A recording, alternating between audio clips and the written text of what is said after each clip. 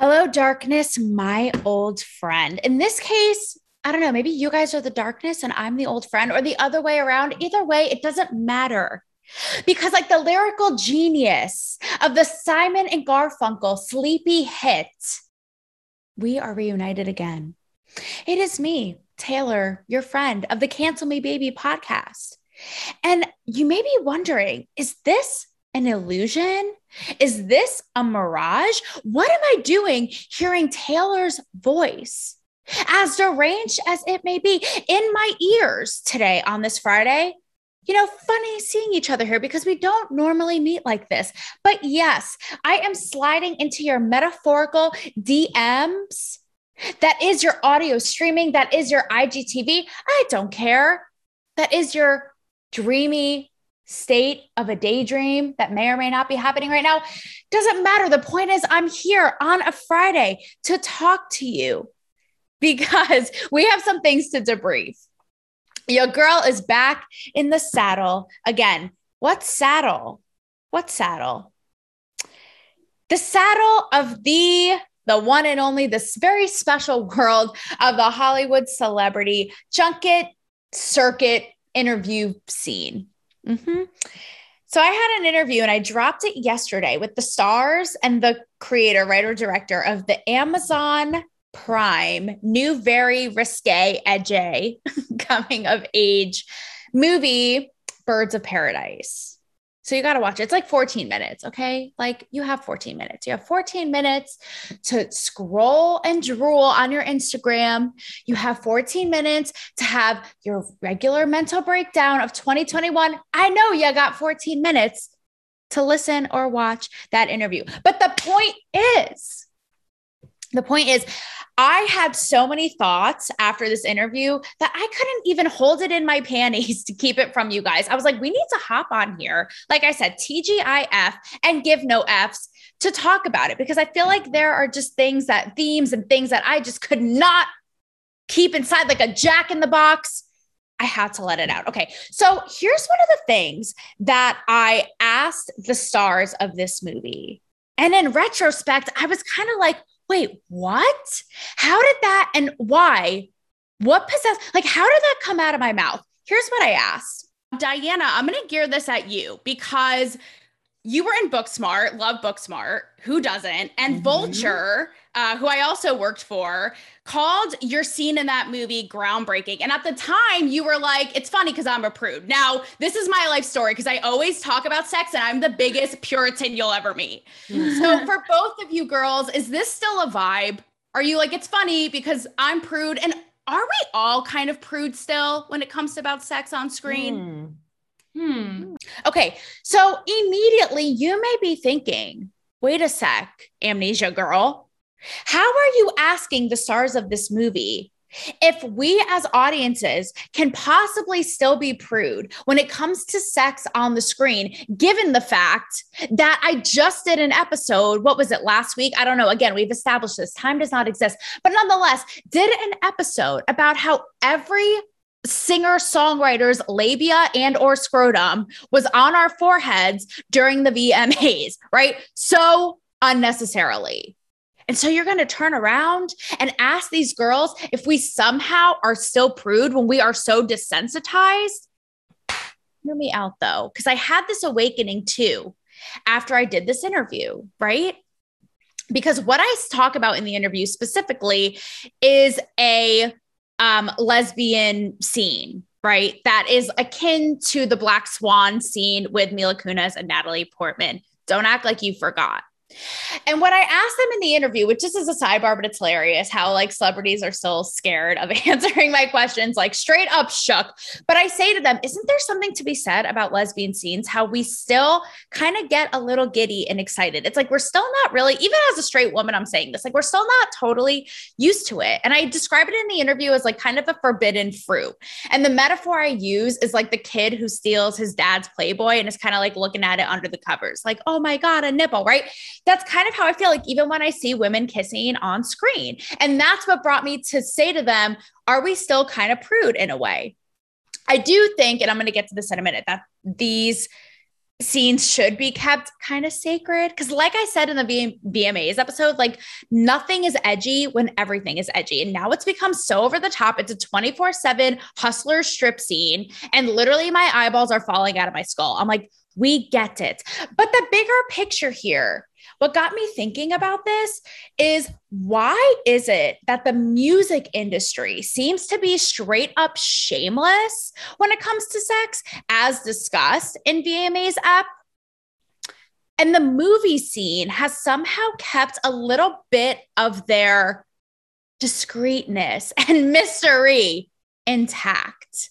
In a good way, I'm saying. In a good way, I'm saying. Like, unless it's Brad Pitt's ball sack, like a 4D, 5D VR, I don't give a shit experience of that. You know, even I've talked about this before, but remember, it was the biggest deal of all time. The biggest, like astronauts in space did an orbit back down here to see Ben Affleck's like literally peek at his balls for 0.2 seconds of a frame in Gone Girl. It was like the biggest deal. It's all anyone talked about. Like, screw the plot. Literally nobody cares where the Gone Girl is. We just want to see perhaps a centimeter of this guy's balls, right?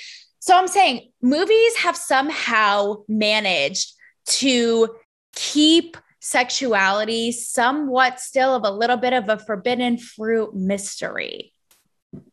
And I like that. So I don't have any concrete answers for you today. Again, this is all stuff that was just going on in my brain after this interview. And because I have zero chill, had to, you guys are my only friends now, had to share it with you and get your take on it. I just couldn't keep it inside. Okay. So what is it? You know, number one, do you agree? Has the music industry gone balls to the wall, pun intended, shameless, and the movie industry is lagging behind? And I don't even want to say lagging because I hope that they are the tortoise and the snail, whatever it is. I hope they're the snail and or the tortoise in this scenario. Like, we are not asking you to keep up and rush. But what is it? What is it about movies? I feel like, unless you totally disagree with me and you're like, no, movies have gone all out too. They need to reel it back and they need to chill. I was talking about this with my friend today and he's like, I don't know, because I heard the new Gossip Girl reboot is like showing teenage high schoolers in a way that would make the Kama Sutra embarrassed, like, which I haven't seen it, but it ties into where I'm getting to later with this whole experience on this Friday when it comes to pushing stuff and trying too hard. But on the flip side of that, so while this is all going on in my mind, right, we see two things kind of happen and playing out at once. Kourtney Kardashian doing a collaboration with Megan Fox for Skims in a lesbianist manner. The photo shoot is super hot. It is like they have like an apple between them and they're wearing like Skims, right? They're wearing lingerie. If you don't know what Skims is, crawl out from under this stone right here behind me in this very library-esque room. By the way, this is like the traveling show. Ain't no mountain high enough. Nothing is going to stop me from getting to you, babe. Okay. Last week I made a Wrigley Brothers reference and this puts that to shame. They like Ringley Brothers who we're going to travel all around to talk to each other. But anyway, okay. So they have this shoot that comes out for Skims, Kim Kardashian's lingerie line, and they're wearing basically nothing, like rolling around on top of each other. There's one shot that already is like super iconic. I love the whole aesthetic. It's like just them facing each other kind of with their eyes closed and there's an apple between them. They're both biting. And then there's another shot where Kourtney's like feeding Megan cherries, right? Super, super like lesbianist. Okay. And at the same time, I had watched Rihanna's new push because her lingerie line as well. What is it? Savage Fenty. Had this whole like thing with all these, like her whole point was to be inclusive. And she has these models rocking this lingerie and it is inclusive. It's like every kind of person, every color, every creed, every body size under the sun. And I even watched an interview with her talking about how like everyone deserves to feel sexy in lingerie. And that's why I want this to be inclusive. Like I want everyone to feel like a hot piece of ass, right? So this is all playing out. And what is it to me? Like you would think, because on the show, again, I talk a lot about like pushing stuff and trying too hard and trying to be woke and trying to be all sorts of things. And to me, both of these initiatives, oddly enough, felt super hot. Like, didn't feel like they were trying too hard. And I thought, aha, that is your light bulb moment, my friends, because I realized, what is it that doesn't make either of these things feel wokey, preachy, pushing too hard, trying too hard? Number one is just straight up raw hotness.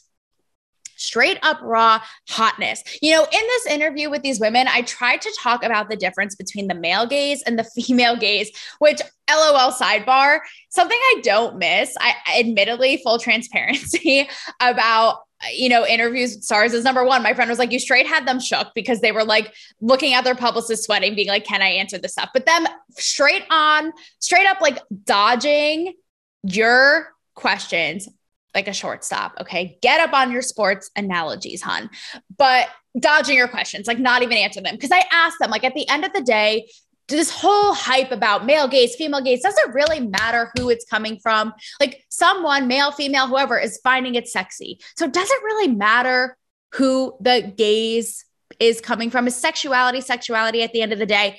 Didn't really get a straight answer to that. But nonetheless, it brings me to both of these initiatives, right? With the Skims and the Rihanna line. Both of them are just like pure classic hotness, which I think, and I talk about this actually in an upcoming junket interview I have next week with an indie star in this like really hot, you know, provocative horror film. And she, like, we talk about this, but it, like, why do we have to get away from just like straight up hotness? You know, I feel like, and I'd get into this with her next week. So you're going to want to stick around for that one. Don't take any long trips anywhere.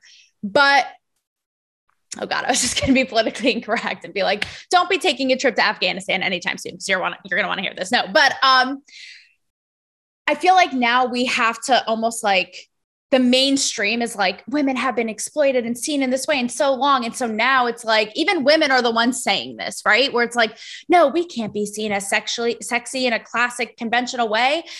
And it's like, what the fuck is wrong with that? Who cares? Like, women find it hot, men find it hot. It's like, we don't have to go so extreme and portray ourselves as nuns to be taken seriously, is my point. And I feel like both of these initiatives don't shy away from like classic, sexy hotness, is my point. Like, they own it. So classic sexuality and hotness, number one.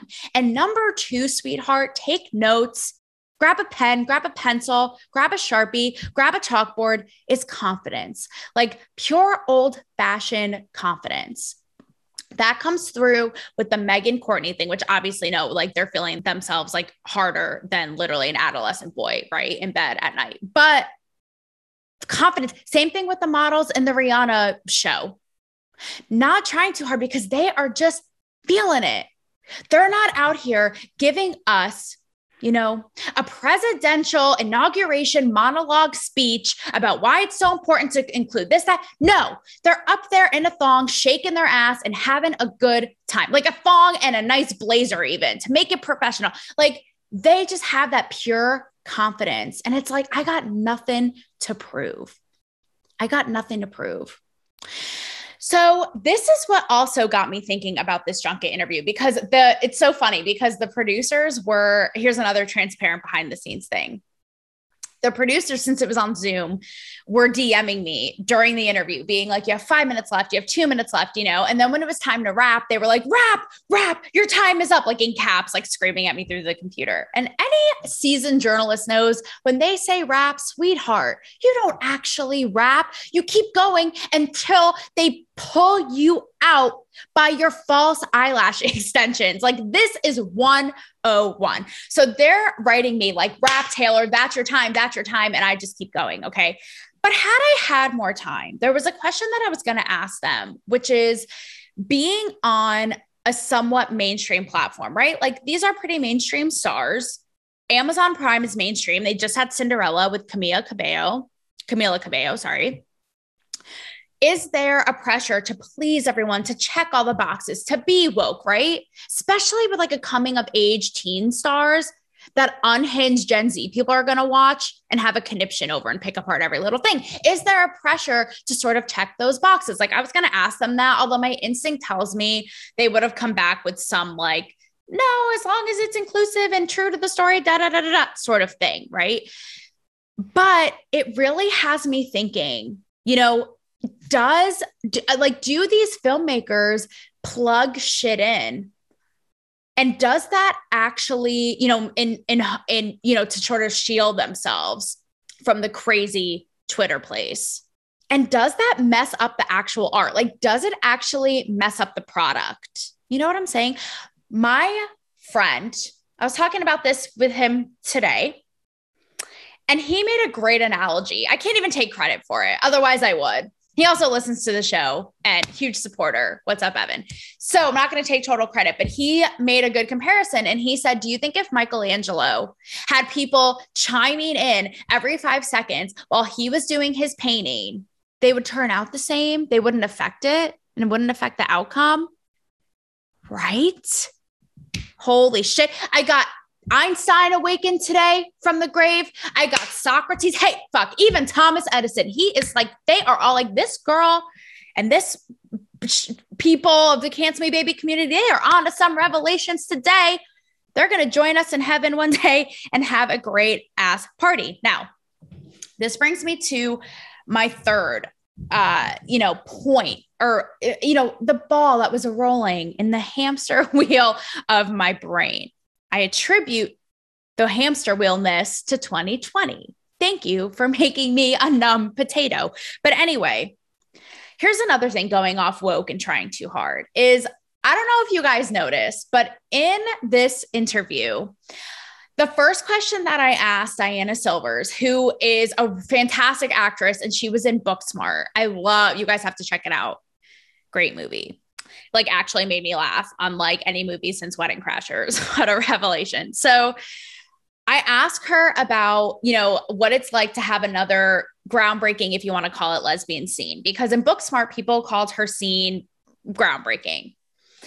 And she goes off to say like this whole answer about like, I think even in the answer, some of like the buzzy words she used were things like heteronormative, like misogynistic, fluid, right? All these buzzwords. And admittedly, transparency, openness moment number 100 of today. And I don't know if you can see it in the video too, but I start to like notice myself kind of tune out, because I feel like these buzzy type of words, here's the thing. They automatically make us like be like, right? Because of this, again, this whole idea of trying too hard. But I realized like she and these filmmakers, they're so pure and well-intentioned. I really thought about it after the fact. I'm like, despite the fact that even I was starting to like tune out. And I think that's what happens when we hear these like buzzwords, right? Because we feel like we're almost like being preached to, or like we're being taught a lesson or being forced something. I realized that they actually are so well-intentioned. They're trying to do the right thing. She's saying, in her opinion, how fluid sexuality is, and that deserves to be shown on the screen. And I agree. I mean, why not? Like, why the hell not? Like, come all, like, have a good time. All these people from all different, walks of life. And I don't mean to sound wokey here myself, but people experiencing different things on a different, like, ray of the sunshine. Again, okay. I don't know if that was the best metaphor, but you know what I'm saying? On the spectrum of sexuality of whatever deserve to be seen. I mean, again, why the hell not? Why the hell not? Like, they're experiencing it. Let's see it. Like, I know I've experienced some stuff, like nothing like too exciting, but like I've told you about my experience with older men, whatever. Okay, sure. Let's see it. So again, well-intentioned. But I realized when we hear these words, we're like, oh, no, not again, not again. And it got me thinking, is there a way to get around that? Is there a way to get around that? Like, who is getting in whose way here? Or is that always going to be in the way? Like, even in a movie like this, where to be honest, it didn't, and I said this to them in the interview, it actually did not, the sexuality and the intimacy scenes did not feel forced, did not feel preachy. Like, it didn't feel like too much at all. But when they talk about it is when I start to be like, ugh. And how do we avoid that? Like, because ultimately, right, you're going to hear those things and ultimately check out. So how do they get their message through without just like zoning us out in Toronto McDonald's Funhouse with a bunch of dirty ass plastic balls where we're just like, we're done. We tuned out the moment you said heteronormative, whatever, you know? So again, no answers for you today, but just some things to think about on your way to go play. And I'm glad that I'm rhyming because I'm about to talk about rappers. Okay. So this whole thing got me thinking, you know, whether it be, you know, pushing messages or sexuality or whatever it is, and how come the Megan and Courtney and Rihanna, like all these things like hit in a way that just feels like sexy and not trying too hard. And that's when I realized yet again, oh my gosh, what a day of education. What a day of learning. I kind of realized, is it better to just kind of give no fucks and just own it and be real? And here's the example I was going to tell you about the rappers, because this was also a conversation I was having with my friend today. And I was like, wait a minute, this actually ties in to this Friday fun day. Okay. Sunday fun day. Who? She is shaking. Never heard of her. Okay. So we were talking about athletes and how there is a vibe in the professional athletic community where they are maybe not the most committed, monogamous, right, with their partners, because they live these like high life, you know, lifestyles. They're hot, they're in shape, they're bouncing around, they're doing all the things, you know, balls are not included. And I told her, I was like, you know, funny enough, one year I covered the ESPYs and I asked athletes about this, you know, the stereotype, if you want to call it, that they cheat on their partners, you know, like I said, getting caught up in the lifestyle, the whole thing. And you know what, to be honest, you can look on the YouTube. I think I have a couple clips up there.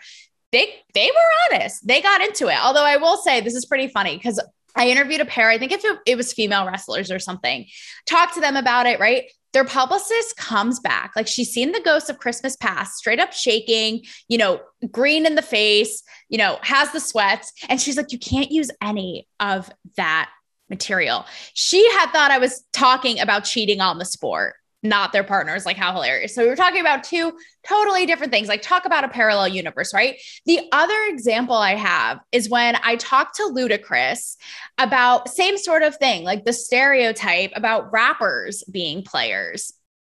And my friend Evan said to me, the Bowtie Bandit, said to me, he's like, how did you, a white woman, get away with asking like one of the most famous Black married men about this on camera? And it goes for both of these examples. Again, I think it's really just about, this is like a note that the woke needs to take, ironically, because they're always trying to like push a message and like get an agenda across and like get it in people's heads. But I wish that they would just like take with them to not try so hard. You know, like the Rihanna thing. Again, you would think that this is like the woke's Statue of Liberty parade, Independence Day, what she's doing, but it doesn't feel like it because it's just that confidence of like, I don't give a fuck. And here I am, take it or leave it. And it's kind of the same thing with these interviews I did, right? It's like just being real, being in the moment and not trying too hard and just kind of having that swag of like not giving any fucks. So I realized like, that's what makes it work. That's what makes it work. That's what makes it twerk. You know, unlike your crazy Instagram face filter, unlike the newest up and coming TikToker who is lip syncing and choreographing to every new fad under the sun. Maybe the swag comes and the actual messaging and sexiness comes when we aren't trying so hard. So as somebody, a self-proclaimed Aquarius who overthinks everything, maybe we all need to give a collective, a little less fucks.